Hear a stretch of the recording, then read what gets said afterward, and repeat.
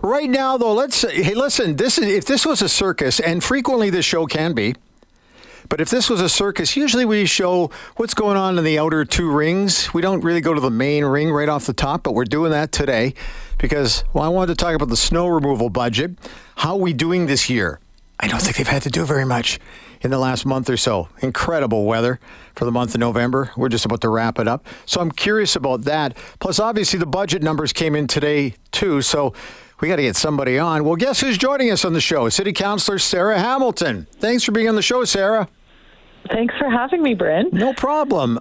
See, I call it the main circus ring is right off the top. You talking about snow removal budget. You got to be pumped about that.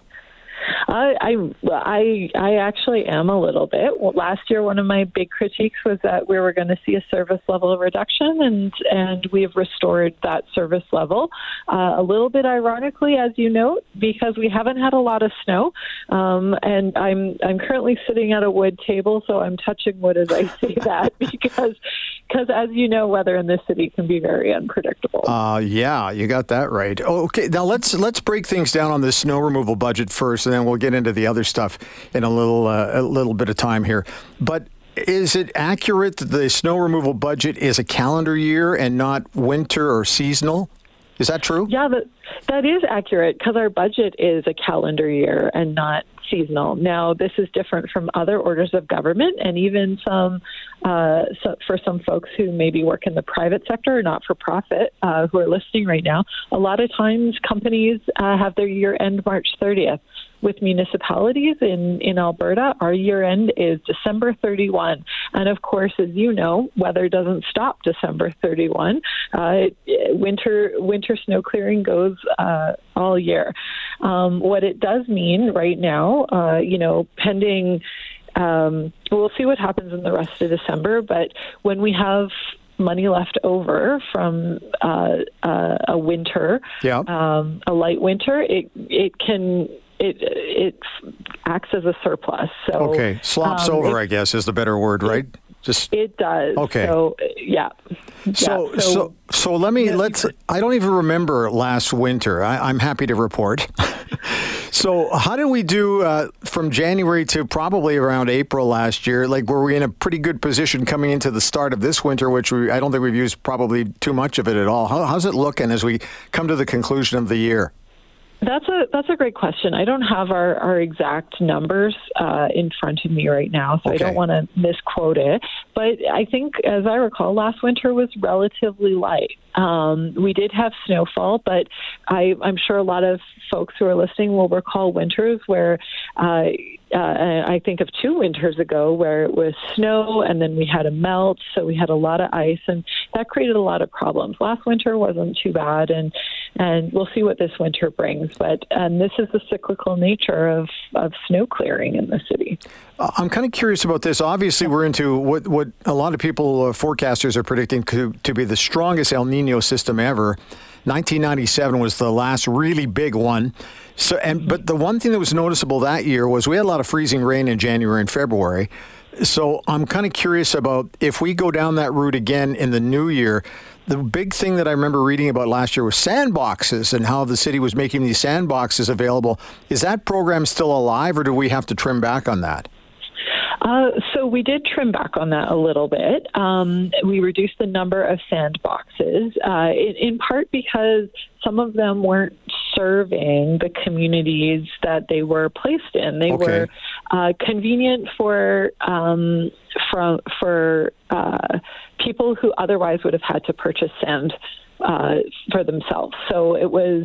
So I think that they recalibrated that program, and that's one of the places where we found a little bit of savings by reallocating resources, because what we found is that for every number of sandboxes, we had to have staff to refill it. And of course, we'll see what January, February brings. Certainly, something we found in previous years is we can't tell you based on last winter what next winter is going to look like. And and some of that's a little bit of sort of climate events and and it's having a major impact on our infrastructure. So that's an unfortunate reality of running a city in today's world.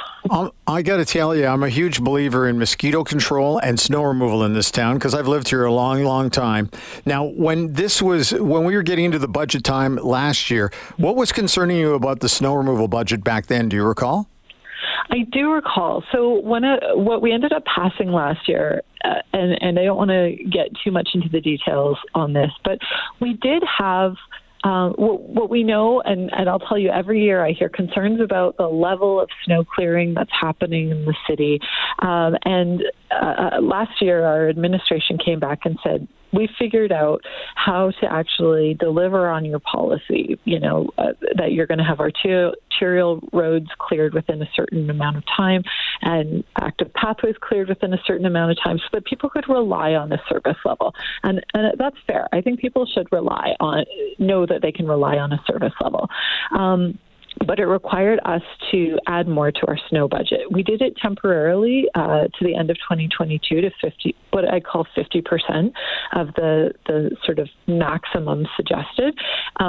Last winter, like in January, we dialed it down to about 25%.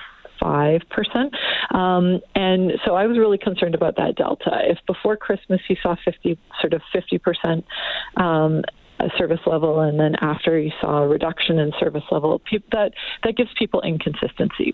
What happened today, we restored that service level. We restored that enhanced level of snow cleaning. So Edmontonians shouldn't see a different this winter from last winter.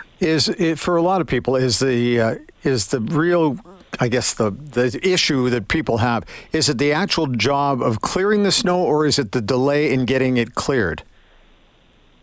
I'm sorry, could you I'll reword it a little bit here. Yeah. For a lot of people, they know they're going to get their roads done. They just don't think it's getting done fast enough. Do you get that complaint a lot? Absolutely. And This was part of why we wanted to sort of set clear expectations for Edmontonians on when they could expect that to be done. Because I know people are trying to get to work, they're trying to get groceries, they're trying to get kids to school, and you need to be able to rely on city services in order to do that.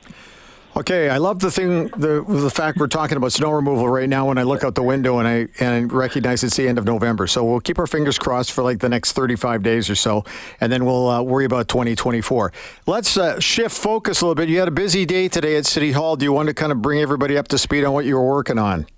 Yeah, absolutely. So as you mentioned, we passed a 4-year budget last year. Over the last few weeks, we've been talking about budget amendment or an adjustment, essentially. So that a budget adjustment is, in the last year, what has changed in the current budget has been set by City Council that means that the administration needs to requisition more money or less money.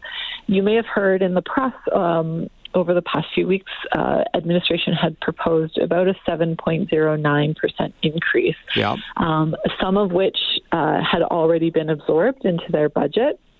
So over the last week or so, we've been talking about what changes we want to make to the current budget to bring that proposed tax levy down from where administration had proposed.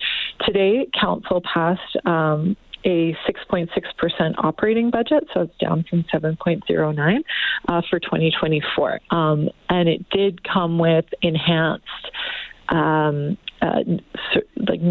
enhanced snow clearing, as we've talked about. Mm-hmm. It also came with growth on transit, and it came with enhanced response for some of the encampments that we're seeing across the city, as well as growth for the Heritage Valley Library. So I think those are all core services. We certainly hear a lot of concerns about the growth of encampments, and not just in the downtown and the core, but even out in West Edmonton. I've heard concerns about it. So it's a relatively modest addition, and those additions, I think, relate to what we hear a lot from Edmontonians, what they want from their city. I saw the 5.3% number for 2025, and another number I saw was 4.7, I think, for 2026. Is it dangerous throwing out those numbers? Because things can change so dramatically. And they do. Sometimes it goes down, but it helps us sort of assess what taxes are going to look like going forward. So as you can tell, it's a bit of a stepped. It ends up stepping down. The highest number is this year, and then next year should be a lower number, and the lowest the year following. What's the biggest problem here with all of this? Is it the fact that the city, they say the city could grow by another 35,000 people in the next calendar year. It's tough to keep up with the services with the amount of people moving here. Is that one of the biggest issues that council's got to deal with? That is, although I'm never going to say that more people moving to Edmonton is a problem. Obviously, we welcome people. Edmonton's still one of the most affordable major cities in Canada. We have, I think, obviously I'm a champion for our city. I love it. But I think that the municipal governments across Canada, and especially here in Alberta, are facing, the same things our households are facing, increasing in sort of ordinary costs like fuel. We have wage settlements that was part of this budget. We also, we're facing inflationary pressures. We're seeing an increase in utility costs. It is costing us more to keep our lights on, to keep fuel in our vehicles that serve Edmontonians. And I don't begrudge that, but that's a fiscal reality that we're looking at right now, and that's one of the reasons I supported this budget, because we got to pay our bills. I'm kind of big on the theory, biggest bang for my buck, right? And so I every time I look at a budget, I wonder, am I going to be able to maximize? Am I going to get the most out of something like this? It sounds like all but one of everybody in council feels that way.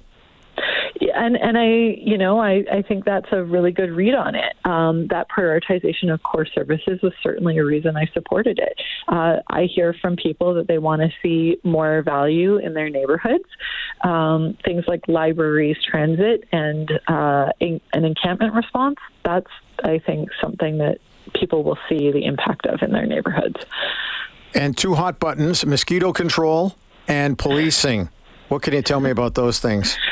Well, we didn't discuss mosquito control in this budget. Sarah? No, I know I'm on your side, but okay. I lost that fight. Sorry. So I don't think they were too bad last summer. Let's hope it stays that way. Policing, we also didn't discuss a huge amount, and that's, I think, in part to the funding formula. Council had that debate in August. Yeah. We set a formula to fund policing going forward that is based on inflation. It's based on the police service through the police commission making a case for the funding that they need in order to effectively and efficiently provide public safety to the city of Edmonton. And now is the time that, now that the budget's set, we can say, all right, what's the impact? How are we seeing that sort of come together in communities? So looking not just at response times, because those aren't always the best indicators, but watching for that increased sense of safety from our neighborhoods, from members of the public, watching for that sort of diverting people out of the criminal justice system, are all things now that I think council will be looking at. Listen, thanks for your time. I know you've had a busy day today, and you'll be talking to more people like me, and thanks for coming on with us today. Thanks so much, Bryn. Okay, thanks. There you go, Councillor Sarah Hamilton joining us on the show here on 630 CHED.